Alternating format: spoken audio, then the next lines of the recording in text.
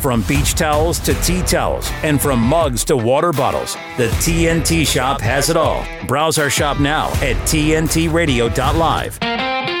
Using science to debunk myths, from the pandemic to climate fraud. Thanks for listening to Sky Dragon Slaying on TNT Radio. Hi, welcome back to Sky Dragon Slaying with me, John O'Sullivan, CEO of Principia Scientific. With me is Canadian astrophysicist Joe Posma. And joining us is Dr. Michelle Perro, a powerful advocate of food as medicine. She's a veteran pediatrician with 4 decades of experience in acute and integrative medicine. It's a compelling and increasingly popular line of scientific inquiry because people are realizing that nutrition is the key to health. And the good thing about Michelle's work is that she's very passionate about practical solutions, especially helping children. And one of the things we like to talk about on the show is the next generation and what's to come. So one of the things that Michelle is working on, it's looking very upbeat for 2024. I'd like to think it's the doom and gloom of 2023. Hopefully we can put behind us soon. The Global Children's Environmental Health Bill of Rights. That's a wonderful thing to push forward. And Dr. Perro is also working with South Sea University and conducting a 5-week online Zoom course on regeneration health coming up in March. Michelle, it's such a pleasure to have you back. How are you? John, thank you. I'm delighted to be here. And I don't get up this early for many people, but TNT Radio and you, sir, here I am. Happy to be here. It's such a pleasure because the work you do is very important because essentially you're trying to encourage us to take back control of our health, take back control of what we do, and wake people up to the idea that the mainstream, the usual narratives, they're not really the best for us, are they? That you've qualified as a pediatrician, and over the course of your long and very successful career, you've got more and more aware of the benefits of the basics. Good nutrition. These are the kind of cornerstones of a healthy life, aren't they? Indeed, John, you're spot on. I don't think I'm bringing forth anything that generations of people haven't known. Perhaps we have more science behind it. What all I'm trying to do is dig up the roots of what our parents, grandparents, for some of us, great-grandparents knew, and resurrect that information and bring it to the forelight. I'm also trying to debunk the myth that better living through technology, that because something is more technological, it's actually better for our health. And those two are not true. So really clarifying, resurrecting, and debunking old myths, bringing it right to the dinner plate, and empowerment of parents and families. And for those without children, it could also be your cat, your parakeet, whatever you've got going on in your home, on how we live the most healthful, nutrient-dense life we can in a toxic environment. At the same token, activating our activism. I think we all need to be players in the movement, and I think we can do it very simply. We're not asking people to host radio shows. We're asking people to take charge. So what do you think we've been doing wrong all these years? Where do we start? Quickly, because we don't have 2 weeks on the radio here, but what we've been doing wrong is we've allowed a narrative to exist that essentially started in 1910 with Rockefeller instituting the Flexner Report with Abraham Flexner, and basically eradicating natural holistic medicine from medical education. So for 110 some odd years, we've been following this narrative, and it's wrong. And so our medical system is not a healthcare system, it's a sick care system based on pharmaceuticals. I don't believe there's an individual government. I think there's a pharmacracy with our government. They're all linked. So what we have to do is extract ourselves from the present, sick care system and create a vibrant, I'm getting right into it, John. I'm not wasting time here. Yeah. No. Into a vibrant health system. And I believe we need to exit the present system. I think it's so corrupted and unfixable, unfortunately, that we would be banging our heads against the wall to try to undo what they've done. I think there are many individuals who still want to use that system. Right on. They have theirs. And now for those of us who want a different narrative, need to build and create, and many folks are doing this. This is not new. I think for those of us the past 3 years, we see the need. are doing it and how we can exit. And that's what I'm working on, trying to teach people home tools to allow you to exit the present system until we get a new model really up and running.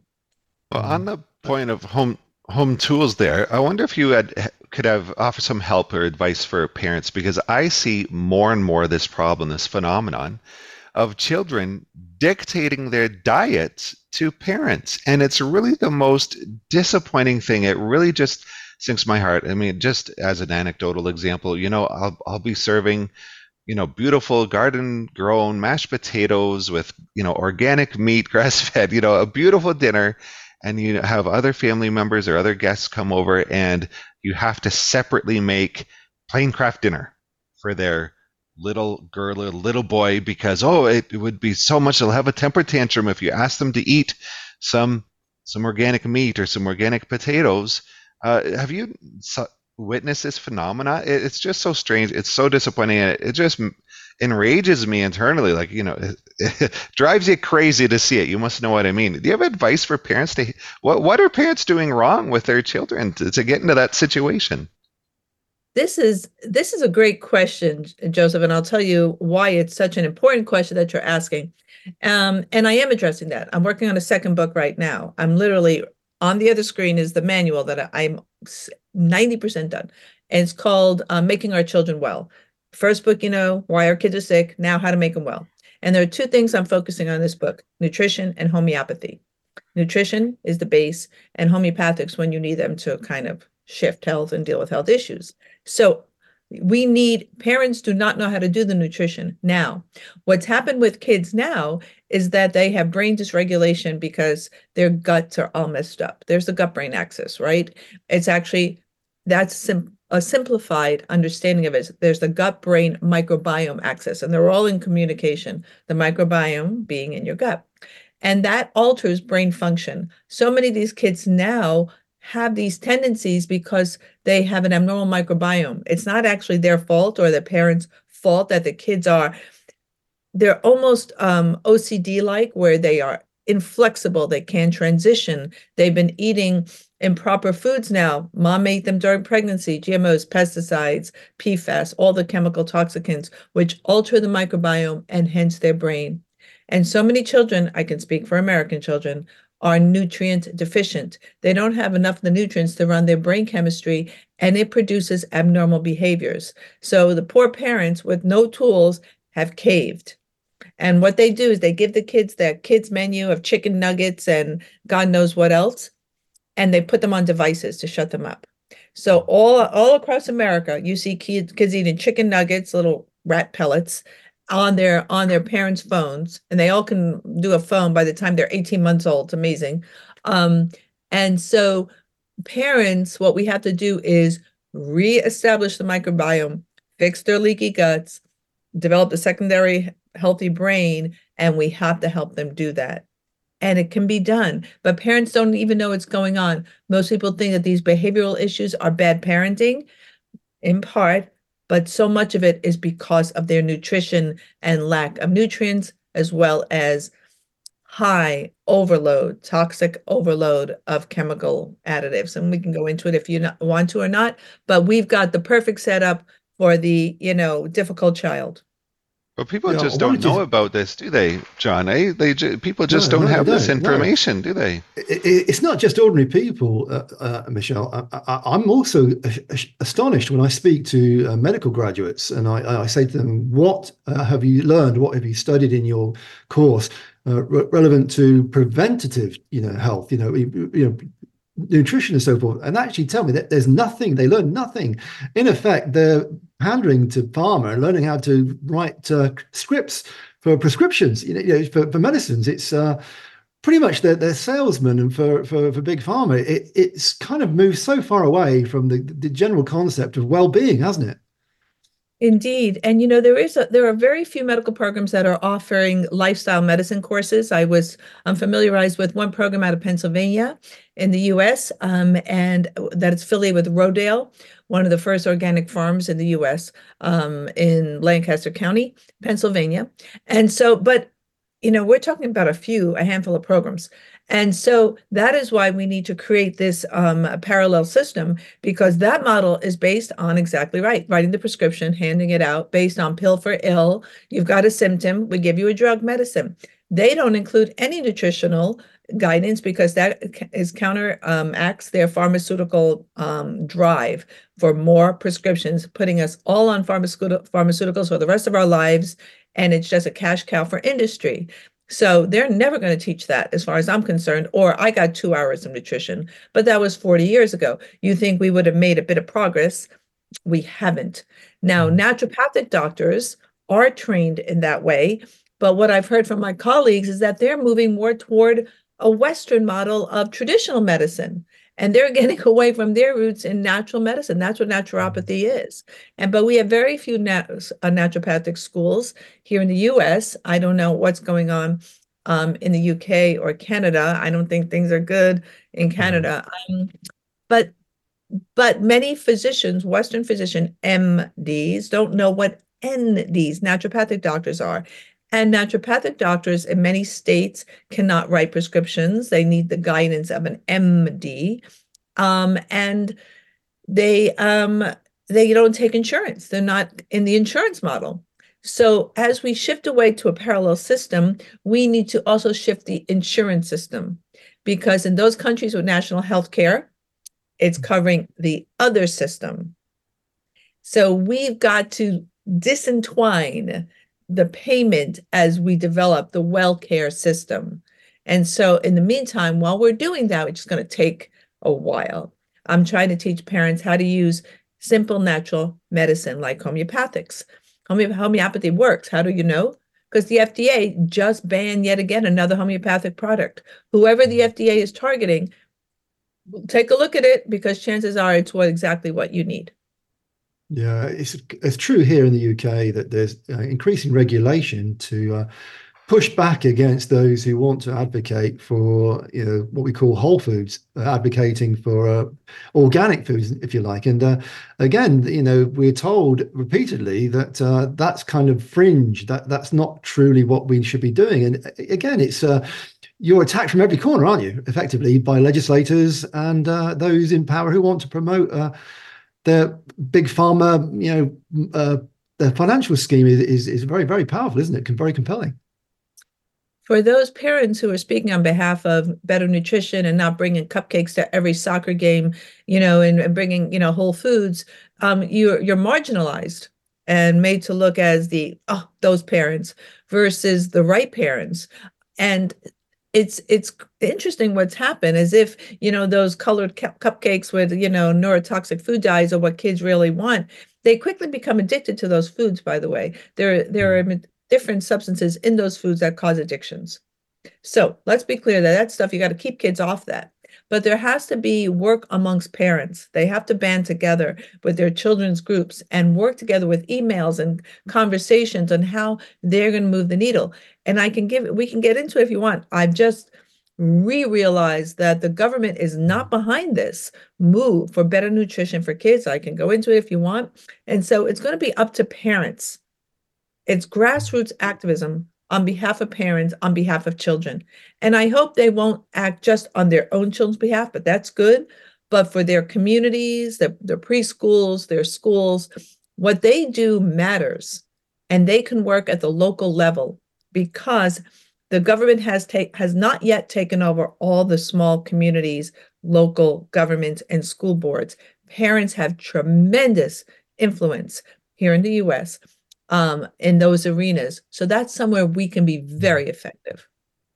I think the big wake up for me is the realization, the strong connection between the big processed food industry and big pharma, the medical professions. It very much, they work hand in hand, don't they? They kind of support each other behind the scenes, and it's kind of a very clever business model, isn't it? Because each, in effect, gives business to the other. Well, I can share with you what's rattled my recent cage. I get my cage rattled quite a bit these days, but I'm trying to focus on what I can do versus, just kind of, venting. I usually can vent with a cup of coffee by 7:30 in the morning. Well, we went to Washington, D.C. In October, a group of us, and we went to talk to our Senate at a congressional briefing. We spoke to our FDA. We spoke to the USDA about children's school lunches in America.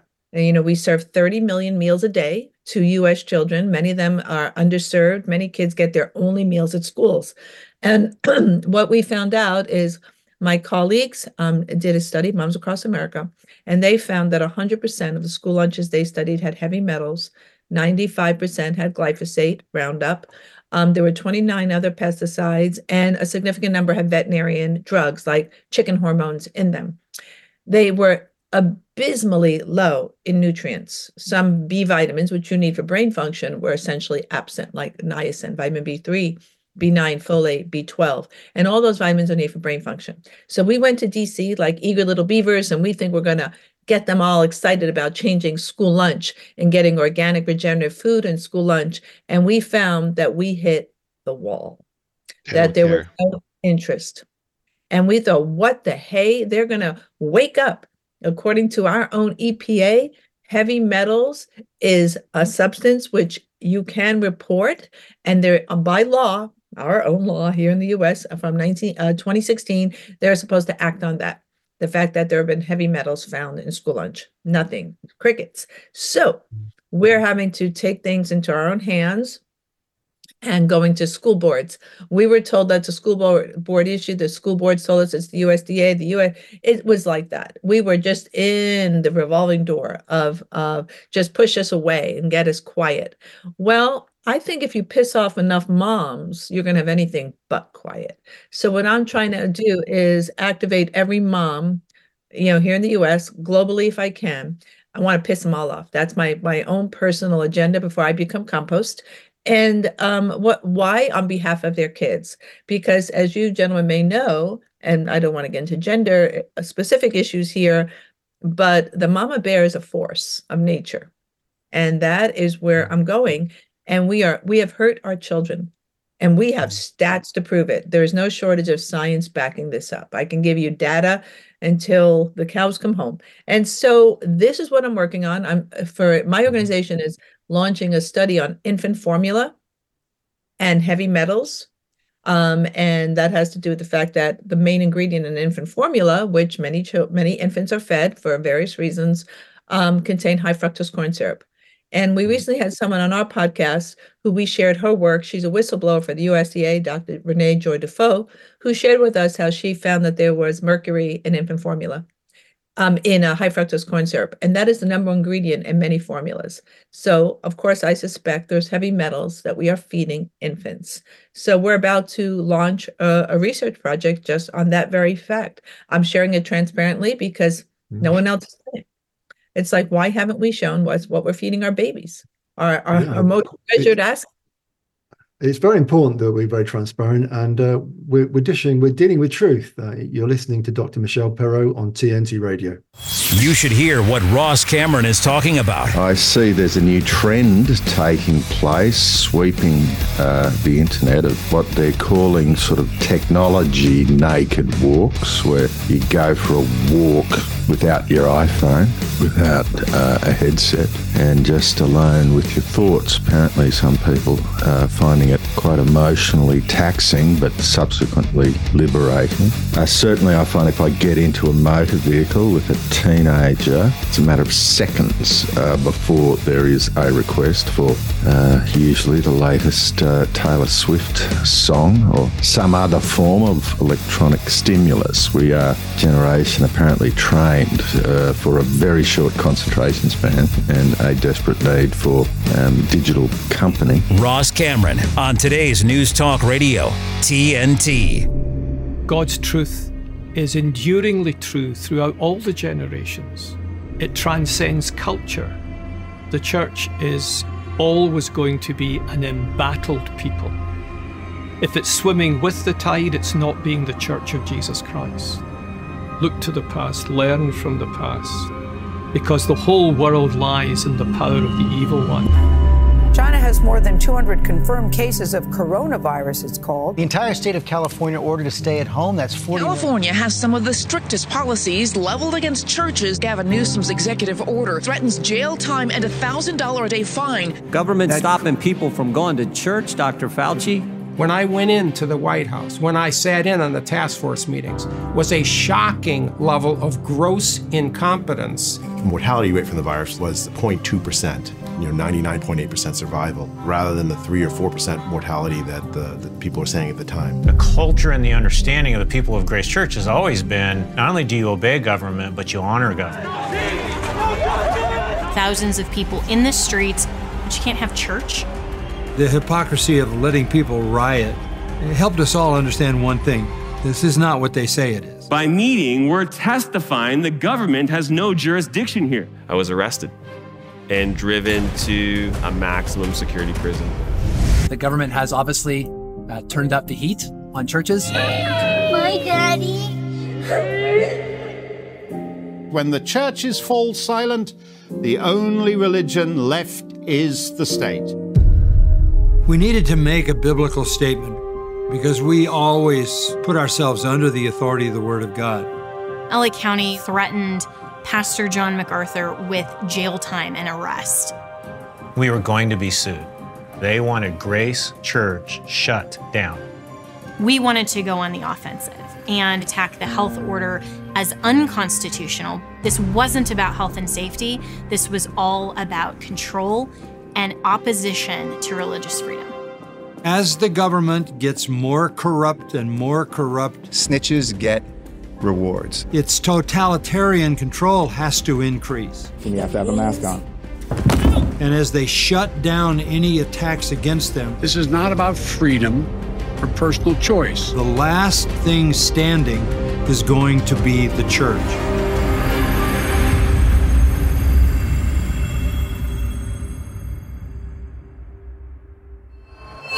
Without CO2, the world stops breathing. CO2 sustains all life on Earth. Government, the WEF, and the elite believe humans are the carbon they really want to be rid of. Today's News Talk, TNT Radio. Hi, welcome back. We're very happy to have with us Dr. Michelle Perro. During the break, we were talking about heavy metals, the issue. I mean, I've been, quite religiously, I've every day been taking cilantro, we call it coriander over here in the UK, and I learned it was very good for heavy metal detoxing. And Joe, you made a point. You're a professional scientist. You're quite alarmed about the risks of heavy metals, aren't you? Well, yeah, sure. Yeah. As Michelle was pointing out, these strange metals are showing up, cadmium and these other strange metals. And, the question is, what is the source? Where is it coming from? And it seems to be coming from this, whatever this program is, it seems to be related to climate change stuff. It's called aerosol stratospheric injection. They're using it to begin this program of reducing basically the solar rays that are reaching the Earth. They want to extend that program eventually to actually building a physical umbrella that will sit out in space and block the sunlight from reaching the Earth, which they think is a great idea to stop climate change. Meanwhile, that's going to cause the most massive amount of climate change that you could possibly imagine, blocking the sun from reaching the surface. They think they need to do that to stop the planet from warming. Totally insane. Anyway, so the stratospheric aerosol injection, they're spraying these strange metals into the stratosphere, which almost everyone is familiar with this now. Everyone has seen it. This has gone mainstream. It's not a conspiracy theory. You can watch these programs. You can watch it almost everywhere in the West. Certainly, especially NATO countries, people have pointed out, seems to be really prevalent. And you can watch these planes fly over and they spray something, and there's you can even see what they're spraying split off from their traditional contrail. Now, normally you'll see a contrail which dissipates after 30 seconds or a minute. So you'll see a plane flying with a contrail, and what is leaving the plane will split off into the contrail section, which dissipates. But then there'll be another part of the cloud, whatever's following the plane, that starts settling out, and you'll see it. You can watch it start settling out and dropping out, and it does not dissipate, and it eventually spreads out over the sky and creates a milky, dimmed sky. And you can, I don't know anyone who isn't, the only people actually who aren't on board with this, who won't admit that this program is happening, is for some reason the scientists. I come from science. I come from the mainstream university system. And, we're supposed to be observers. We're supposed to be empiricists. We're supposed to accept what our senses tell us. You can see this program happening. I would go outside at lunchtime and I would take pictures of it. And I would put the pictures on my office door and be like, look, here it is. But they just refuse to acknowledge it for some reason. And of course, these scientists are the ones who support also the climate change fraud and the wish to do this solar radiation management blocking of the sun. Anyway, very strange. So yeah, there does seem to be a source in the chemtrails, doesn't there, Michelle? No doubt, because when you test people, kids, adults, they're extremely high in heavy metals. And so where are these heavy metals coming from? There's only a limited sources of where being exposed. It's from the air, their water, or their food. Those are the sources. So you can test the food. You can test your water, and how do you test your air? Perhaps not so easy to do. And then you can test yourself. And so people are showing up with extraordinary amounts of heavy metals and unusual heavy metals that are not found necessarily in soils. There are metals in soils, but these aren't the metals we're seeing from soil. Like, for example, cadmium.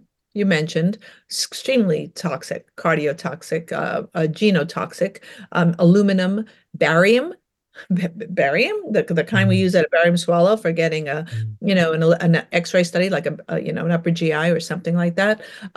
Aluminum, aluminum is pretty ubiquitous, and aluminum is in the soil, but it's also injected. It's in antiperspirants and baking soda. Vaccines. Vaccines have aluminum. That's the adjuvant to stimulate your immune system. So we're eating it, breathing it, injecting it. It's a neurotoxin. So in medicine, we test for very few metals, only the toxic ones. We test for basically lead poisoning. We established that one, mercury on occasion, but most physicians don't know how to test long-term chronic exposures, and they don't know how to treat them. We know a couple of basic principles about chelation, but we don't know much more than that, like what you were referring to, John, regarding cilantro or coriander as a mild metal detoxer. I'm thinking now at this point in time, everyone needs to be doing some regular heavy metal detox because this has become so prevalent. Michelle, something that almost everyone is familiar, especially in the West, is familiar with is coffee, right? Almost everyone drinks coffee. There are some religious sects. Well, the only one I can think of that I know of is Mormonism, which is basically in the United States. Maybe it's spread wider on the world. Anyway, they're mainly based in the U.S. So they prohibit coffee consumption for some reason. I'm not sure what exactly the philosophy is behind that, but they do prohibit it. What is your opinion on coffee? Is it healthy for us? Can it be damaging? One thing most people are familiar with when you have coffee is it's a diuretic. It makes you have to go to the washroom, and so you're having let's call it a number one, number two. You're having to go eliminate when perhaps you wouldn't have eliminated so early. So perhaps are you getting rid of food that's sitting in your colon that maybe should have had a bit more time being digested and processed and the nutrients extracted, and you're getting rid of that too early? I don't know. Is that a thing? What's your opinion on coffee? What can you tell us all about coffee, since we all love coffee so much? Yeah, who doesn't love a cup of coffee? Well, my husband, he's not a coffee drinker. I can tell you a lot about coffee because I am an avid consumer of coffee. I grew up with a coffee cup in my hand, literally 5 years old, having a little coffee. So coffee is a great drug. Food is just information for your body. They all have chemicals that re-regulate your chemistry, and your biology. So coffee is one of those substances. It has caffeine, and caffeine's a mild stimulant. And coffee is an excellent substance for health. But here's a few caveats. It needs to be organic because it's a heavily sprayed crop. So you've got to drink organic coffee. And as long as it's, shade grown, farmer friendly, all those wonderful things we do, we try to buy coffee and not exploit coffee workers. It has a higher number of antioxidants, and we all should be on antioxidants to offset the rusting that's happening internally from all the oxidative stresses that we're exposed to. Additionally, some of us can break down caffeine easily and some of us can't. So coffee consumption should be where you still feel okay. For those who then start to feel jittery or have those increased symptoms, increased heart rate, sweating, a little jittery, can't sleep, you've exceeded your ability to break it down. Then you've just got to cut back. Most adults I get that really quickly, really easily, actually. From just a little bit, I get that response. Maybe one of those people who can't break down caffeine easily. Some of us, I'm sure I am loaded with enzymes to break down coffee, but you maybe just need a small amount of coffee. I don't like decafs because decaffeinated coffee requires an extraction process to get the caffeine out. And then we've added more chemicals in the extraction process. I'm like, just have a small amount of coffee or then a coffee analog. There are other things you could drink like like mate and other things that have caffeine if you just want a little bit. So the antioxidants, the stimulation, and apparently there's some really great research that shows that coffee drinkers have decreased rate of some certain neurologic diseases. It can offset, and people perform better when they've had coffee because it's a stimulant. Now, the diet. Yes. That's what I wanted to go to. Yeah, perfect. I was going to ask about that. Yeah, why do you get that? What's that about?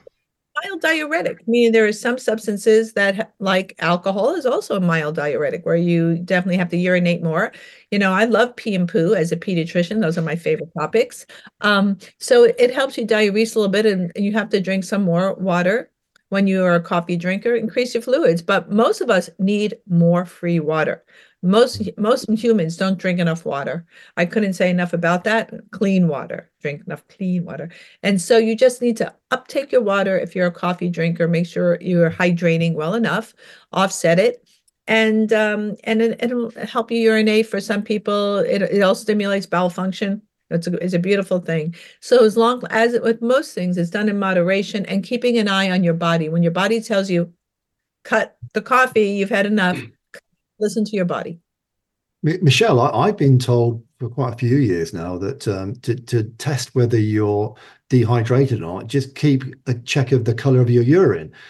Some people recently have said that that's not really a valid science. What's your view on that? Absolutely, because when you're hydrated, your urine will be pale yellow. Assuming you've got normal kidney function. Let me just have to assume you have a normal kidney function. And so as you dehydrate, you will hold on to water and your urine becomes more and more concentrated, that darker and darker yellow. And then if you're really dehydrated, your urine production will go way down. That's one of the things we ask folks all the time. Are you urinating? And when, like, for example, children stop urinating, that's a real sign of worrisome scant urine production of significant dehydration. We're talking 5 to 10%, not good. So yes, you can also, so there are things this is common sense medicine you could teach people at home. If you're producing a really dark urine and scant in the morning, the night before, let's say when you wake up, you are definitely not hydrating enough. Now, here's something a lot of people don't know. I'm going to give you the tidbit for the day. You need adequate hydration the night before you go to sleep so that you produce stomach acid. You need a lot of fluid to produce enough stomach acid for the next day's stomach activity. So for people who are dehydrated, they may not produce enough acid. And then you wind up with digestive issues. So before you go to bed, you want to make sure you're adequately hydrated. So that's another reason. And in the morning, you could have a look at your pee. Some people never look in the potty to see what's going on down there. I ask people all the time, tell me about your poo. And they're like, really? Like, yes, take a look. See what's coming out the other side. These are what comes out is extremely valuable as scientists, as curious observers, as people. Know your waste products. Well, there's a whole science to that, isn't there? Your stool quality, and that's actually been known for a very long time. Doesn't the Queen, John, and your king have? At least in the old times. Well, there's a joke about it anyway. The groom of the stool, isn't that a thing? Somebody who. Well, there's a Bristol stool chart. You need to know your poop quality. I give, in this book that I mentioned I'm writing, I have stool charts, stool quality. Take a look in the nappy, see what's in there. The first thing I ask parents is, tell me about the poop. Show me. I want to see. Every parent has an iPhone. I want photo documentation. Yes, there's a lot of information on what we're putting out the other end. Yeah. Both ends. Yeah. It's one of those subjects people are a little bit squeamish about talking about, and it's something that I know that, as you said, we had a TV show many years ago in the UK where we had the doctor who came on the TV and especially was looking at the poo samples. And I know that there's things you can have a poo transplant. If somebody else's poo can be put inside you. I mean, this is kind of mind-blowing changes in views of how to do the science now, isn't it? We're having to rethink these things, aren't we? Indeed. And John, there's so much more beneficial about poo because poop only reflects what comes out, not necessarily what's inside of you. And so we know the microbiome and the poop gives a lot of information. We in mainstream medicine don't necessarily test the poo routinely like integrative practitioners. We actually look to see what's in it. Dare I mention a COVID vaccine issue, or is that verboten? Are we not going there today? Yeah, we love you that. Can cover anything Absolutely, you want. Yeah. Okay, I have to give a shout out to a colleague of mine, Sabine Hazan. She's an MD down in LA in California, and she did a poop study. She looks at the microbiome. That's one of her areas of specialty. And she looked at people of the microbiome who had the vaccine. And what she found that in only 4 people, that's a small number, that it wiped out one of the key species for health, bifidobacteria, for those individuals who took the vaccine versus those who did not. So, what we do, what we eat, what we drink affects our microbiome, and it's our microbiome, the bugs in our gut, that drive our health. So that is something that's really important, is love your bugs. Yeah. Wow. Okay, we'll be right back. This is TNT Radio. Give me a minute with TNT Radio's Steve Malzberg. Merry Christmas, happy holiday. I hope you had a great one. And if you tune into my show Monday through Friday, 9 p.m. Eastern, here on TNT, you know that I bring a lot of things back to Seinfeld. Well, we're going to do that right now. But first, Frank Costanza has to tell you what Festivus is. And at the Festivus dinner, you gather your family around and tell them all the ways they have disappointed you over the past year. And is there a tree? No, instead there's a pole.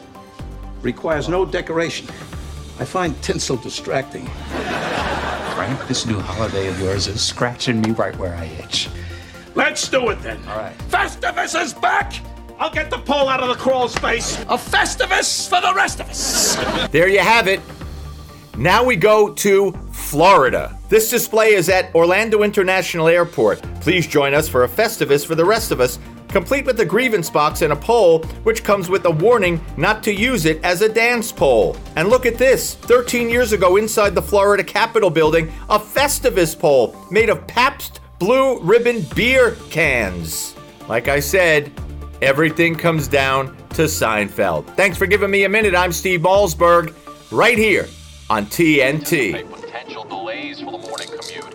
In other news, a recent government report on prescription drug pricing points to corporate Freedom of the press is about your right to know. What are you talking about, man? Look at his stats. It's about your right to be informed. Your right to access all types of information keeps us free as a nation. No. Today, there are real threats to press freedom. Reaching residential areas by... And your right to know about the world around us. Look. Some threats are obvious, some are easy to miss, but they all put our way of life at risk. We must defend against all of these threats, no matter what kind of news is important to you. Justified putting American troops in harm's way? That's a great question. We must protect our right to know before it's too late. Understand the threats. ProtectPressFreedom.org. Using science to debunk myths, from the pandemic to climate fraud. Thanks for listening to Sky Dragon Slaying on TNT Radio. Hi, welcome back to Sky Dragon Slaying. We're very, very happy to have with us Dr. Michelle Perro. And it's that time of the year where people think about New Year's resolutions. They think about overindulging over the Christmas period. They think about how they can improve their lifestyle. And talking with Michelle about our health, our gut health, and how effectively good diet is preventative medicine. Michelle, your organization, GMOScience, is very helpful on that, because you've got a very helpful body of work, a lot of research there, a lot of tips on how to do things. For example, parent advice, advice for nutrition and organics, childhood illnesses and so forth, and talking about building the immune system. Bearing in mind that this is the one time of the year where people might be motivated to make changes, what would you say to parents and to everybody about what they can do for a New Year's resolution? Yeah. Hey, I'm for the New Year's resolution. Make a change. It's a time. Let's start on a fresh foot. Forget the whole diet and exercise thing, which is what we need to do is diet and exercise, but that has been so abused, I don't even say it.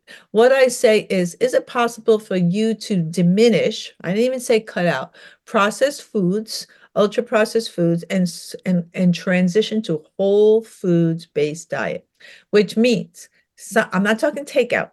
I said, no, not takeout. We've got to get in the kitchen. And so this gets a bit sticky in families because it's often, let's say, mom delegates the kitchen. I didn't say mom. I said the family. Moms, dads, 2 moms, 3 dads, whatever the family constellation, and get the kids in the kitchen. Kids love to chop. Boys love knives. Get them in the kitchen, helping out from an early age. And this is what I'm telling people, get off the processed foods. Those are a demise. And so, for example, here in the US, we're so brilliant. Lunchables, which is a Kraft product, is coming to our school lunches to the tune of $1.4 or $1.8 billion. And what Lunchables, when you look at the processed food list, there are 51 ingredients. And I can tell you those are not health ingredients. So we need to get off that onto a whole foods, and that means someone has to cook.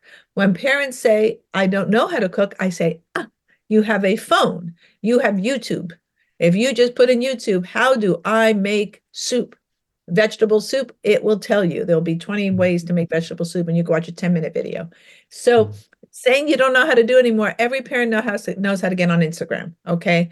If you're 30 years old, you know how to get on Instagram, so they can do it. I tell people, and if you don't know how to do it, gosh, I'll teach you. So this is how you do. My own daughter told me when I was learning how to ferment years ago, and I didn't know how to ferment foods. Missed that chapter. And my daughter said, Mom, go on YouTube. And I was like, okay. I went on YouTube and gosh, I learned. So I'm like, oh my God, it's amazing. But that's a while ago. So this is my number one resolution. And when you make the change for your own health, if you live in a family setting, everybody else follows suit. Also, what people don't know, as you change, your microbiome changes. And within a family, you share microbiome, your bugs. So they're all chatting up with each other. And not only that, and we can get into this hooky stooky stuff, is your energetic field shifts. And as you feel better, your energy or yourself feels better, and you share that energetic shift with all your family members, even the family dog. So there is only positive from this shift to whole foods, and please make it organic regen when you can. This is the goal. We don't shoot for perfection. It's a journey. So I say, don't beat yourself up. And if you have a bad day, that's okay.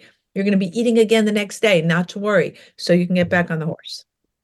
Yeah, I like what you say about making small steps, adjusting gradually to a better way of living. One of the problems I've had, a lot of people have, is the idea of not having enough time being at a premium. I haven't got time to cook. Fast food is so convenient. It's a time saver. What I've done, what I've tried to do, and I know my family members have also tried to do, is if you living alone, for example, I spend a lot of time on my own, is I batch cook and then I freeze. What do you think of that? Do you think that's a good way, a good compromise? Absolutely. Freezing retains nutrients. So, for example, if you can't get something fresh because where you live, time of year, access to farmers, frozen is the next best thing. And frozen trumps canned in terms of nutrient density, because as soon as the produce comes off, they freeze it right away. So having fresh vegetables, they're frozen, you can use those frozen foods, or you're making your own foods and you're freezing them. Absolutely. If you make, if you do eat meat and you make some kind of bone broth, you can even freeze in little ice cube trays. Remember those old fashioned ice cube trays, and pop them in to your food as you cook. So bone broth is one of my go-tos for families. I love bone broth. I think it's one of the healthiest things you can eat.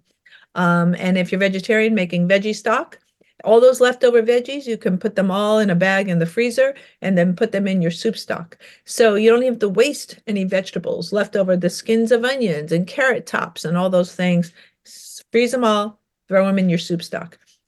Yes to frozen. And so if you live alone, you do have to cook in a different way. You still need to do a whole foods cooking method. It just has to be shifted for one, and that's fine. Yeah, I think you're right, John, that people are really pressed for time. So in the UK, you have this very popular chef named Jamie Oliver. He actually did a really great series on quick and cheap, affordable homemade meals that people can make, in I think it was like half an hour or less or something like that. And I watched many of those episodes just because they were, a fun cooking show. And he does a good job. He's really all about the whole foods and the fresh foods and cooking at home and don't having that processed stuff, as Michelle recommends. Yeah, one of the things I've done, Michelle, apart from the batch cooking, whipping food out of the freezer, is like now and again I'll do quick stir fry. And again, as you say, Jamie Oliver, a great advocate of stir fry, chopping up finely the ingredients. And again, if you do it in a wok, you can cook a fast cooked meal in 5 minutes. It's very feasible, as you say. I think the process is the preparation. The key is the preparation, isn't it? You just have to have quality sharp knives. You've got to be organized and just take that extra few minutes, because again, even a microwave meal takes several minutes. So you're not looking at expending much more time on getting that meal cooked. And I know for a fact, during the pandemic, I cut back on so much junk cakes and sweets and things like that. It's a big thing over here. Same probably there. Much of our diet is sugar loaded. And I noticed I started, one of the things I started to do was prepare my own snacks, post gym or pre-gym workout food. And I'd have bran flakes, high fiber, pretty much cornflakes, and mix them with coconut oil and protein powder and put it in the fridge. And, it's a quick little snack, and it tastes so much better than the junk you buy in the supermarket. I mean, again, little things, small changes like that. Again, I think it does work. So again, I would recommend people try that, because you will notice the difference in flavor. Well, there are tips you need to learn how to do this, because we're not born knowing this information. And if you didn't learn it from your folks, I mean, I had 50s parents and they were just right to the can, that was the generation. So I have families or individuals, you prep on Sunday or whatever day of the week you're not working. And so I have them buy glass containers, because we don't want to store in plastic because it leaches chemicals, especially from acidic foods. You get glass containers. You don't have glass containers, you can use your leftover jars. So save your jars. And here in the US, you can find jars in thrift stores, very affordable. You do all your chopping on one day. So when I'm in my chop day, when I'm prepping all my veggies for the week, because I also work, I chop them all and I store them all in the fridge, and they're all ready to go. My peppers, my onions, my garlic, all chopped already. That's the way I do to save some time. And while I'm doing that, I have fun with it. I've got my podcast on. I'm listening to my favorite TNT Radio Live. I am listening and working, chopping, having a good time with it. Occasionally a little red wine, my other favorite drink other than coffee, organic Cabernet, if you don't mind. And it becomes a fun experience. It's a chore, but it's a fun chore. And then I try new recipes, and they're all under half hour. I do it all, and crock pot is my friend. And you're so right about including the children in with that. I know some parents who are like, no, I don't want my child anywhere near the kitchen, and I have known girls who are like, no, my mom never allowed me to be in the kitchen. I never learned how to cook. I'm just, what a travesty. Kids really belong in the kitchen. And yeah, sure, they're going to make a mess. Some people get so upset about it. Let the kid make a mess. What's going to happen? You spill a little bit of flour and a few onion, pieces get dropped on the floor. Big deal, right? Just have fun with it. Kids love to, what is your child going to do? They're going to be watching TV or on the phone or something instead. Don't let that happen. Come on, participate in life, participate with your children, and let them get in there and teach your 5-year-old how to use a knife. They can do it, right? You don't have to be afraid of it. Well, you bring up another good point, Joseph, is getting kids off devices, because the other thing that makes me crazy as a pediatrician is device time, and how much time kids are on iPads and iPhones, and now they're on their whatever all day at school, and then they're watching videos, and oftentimes it's unsupervised. And so when I was writing up this Bill of Rights for kids, I added in getting kids off exposure to media influences. I think, that's a sidebar, but getting them off there into doing and seeing where their food comes from and how to prep food is a key part of the responsibility of parents on educating their children. One of the things you make me think of there, Michelle, is not just the indoctrination of the media and getting them off the devices for better health, but the hidden problem is that EMR, electromagnetic radiation. We've got so much Wi-Fi now, and we're bombarded with the electrosmog. The term electrosmog is coming to the fore now, and again, the idea of grounding. We talked about it on other shows. The idea of grounding, being out in nature, getting your feet in the grass. Because we wear these rubber-soled shoes, don't we? We're not really connecting with the earth anymore, are we? That's kind of the new hidden kind of paradox. All this technology we've got, it's making us less and less healthy. We're too far remote from nature now, aren't we? I couldn't have said it better that we have to reconnect, reground. If you say like what would put on my resolutions list is get kids dirty, get them outside. If you're near a beach, get them walking barefoot. If you're not, that's okay. Get them around the trees in a park. If you're in a city, when they can take their shoes off, you're right, get them off. All the kids have rubber sole shoes, right? They're all wearing sneakers or flip-flops in the summer made of rubber. Get their shoes off and let them reground. I could not agree more. What we know is that we're all energetic, and we need to restore this energetic balance. And so many of these factors, including electromagnetic frequencies, Wi-Fi, what you're referring to, our children are bombarded with it. We're bombarded with it. And you have to kind of reset your electrical tone. I find that one of the issues now affecting our health is lower energetic frequencies. And people are just diminished. And you want to resurrect their energetic fields. And that's one of the ways you do it is by grounding, is being in nature. So imagine just by those two simple changes, you can prepare whole foods, get out in nature. And I think we can all commit to doing that. Yeah, one of the things that amused me the other week, great words, Michelle, great advice, and I'm with you 100% on that. One of the things that amused me the other week, I was talking to an older, sprightly gentleman at the gym. It must have been well in his 80s, and he was lifting weights and full of energy, and was wearing these strange looking sandals. And I said that he's the only guy in the gym wearing sandals, not wearing rubber shoes. And I said to him, "Why do you wear sandals?" He says, "Oh," and he knew all about the idea of grounding. And he said, "You know what? I will never wear rubber shoes. I only wear leather-soled shoes." And I thought, you're so right, because again, we all just by habit go into these shoe shops and we buy these rubber-soled shoes, forgetting leather. Leather is actually a better material to use to do the grounding, isn't it?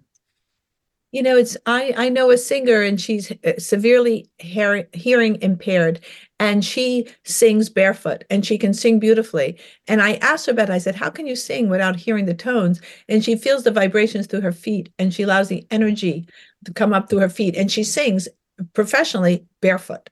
And I thought, oh, that's interesting. And so this idea of leather shoes, wow, in the gym, that's courageous, because you don't want those dropping on your toes. I call it job security for me. But anyway, yes, and all the shoes marketed to kids now, there's no more leather. They're all rubber. Now, I understand the animal rights aspect of it. I get it. In that case, just take the shoes off. Let kids go barefoot when it's safe. Yeah, I agree with you on that. Coming to the last 2 minutes of the show, Michelle, and we want to be positive. 2024, what will that be bringing for you? I love positivity. I like to think of ourselves, at our organization as solutionaries. That's my new favorite word. I'm a solutionary, and based on positive outcomes. I think for 2024, focusing on food is medicine, for sure. Food is nutrition. Let your kitchen be your medicine chest.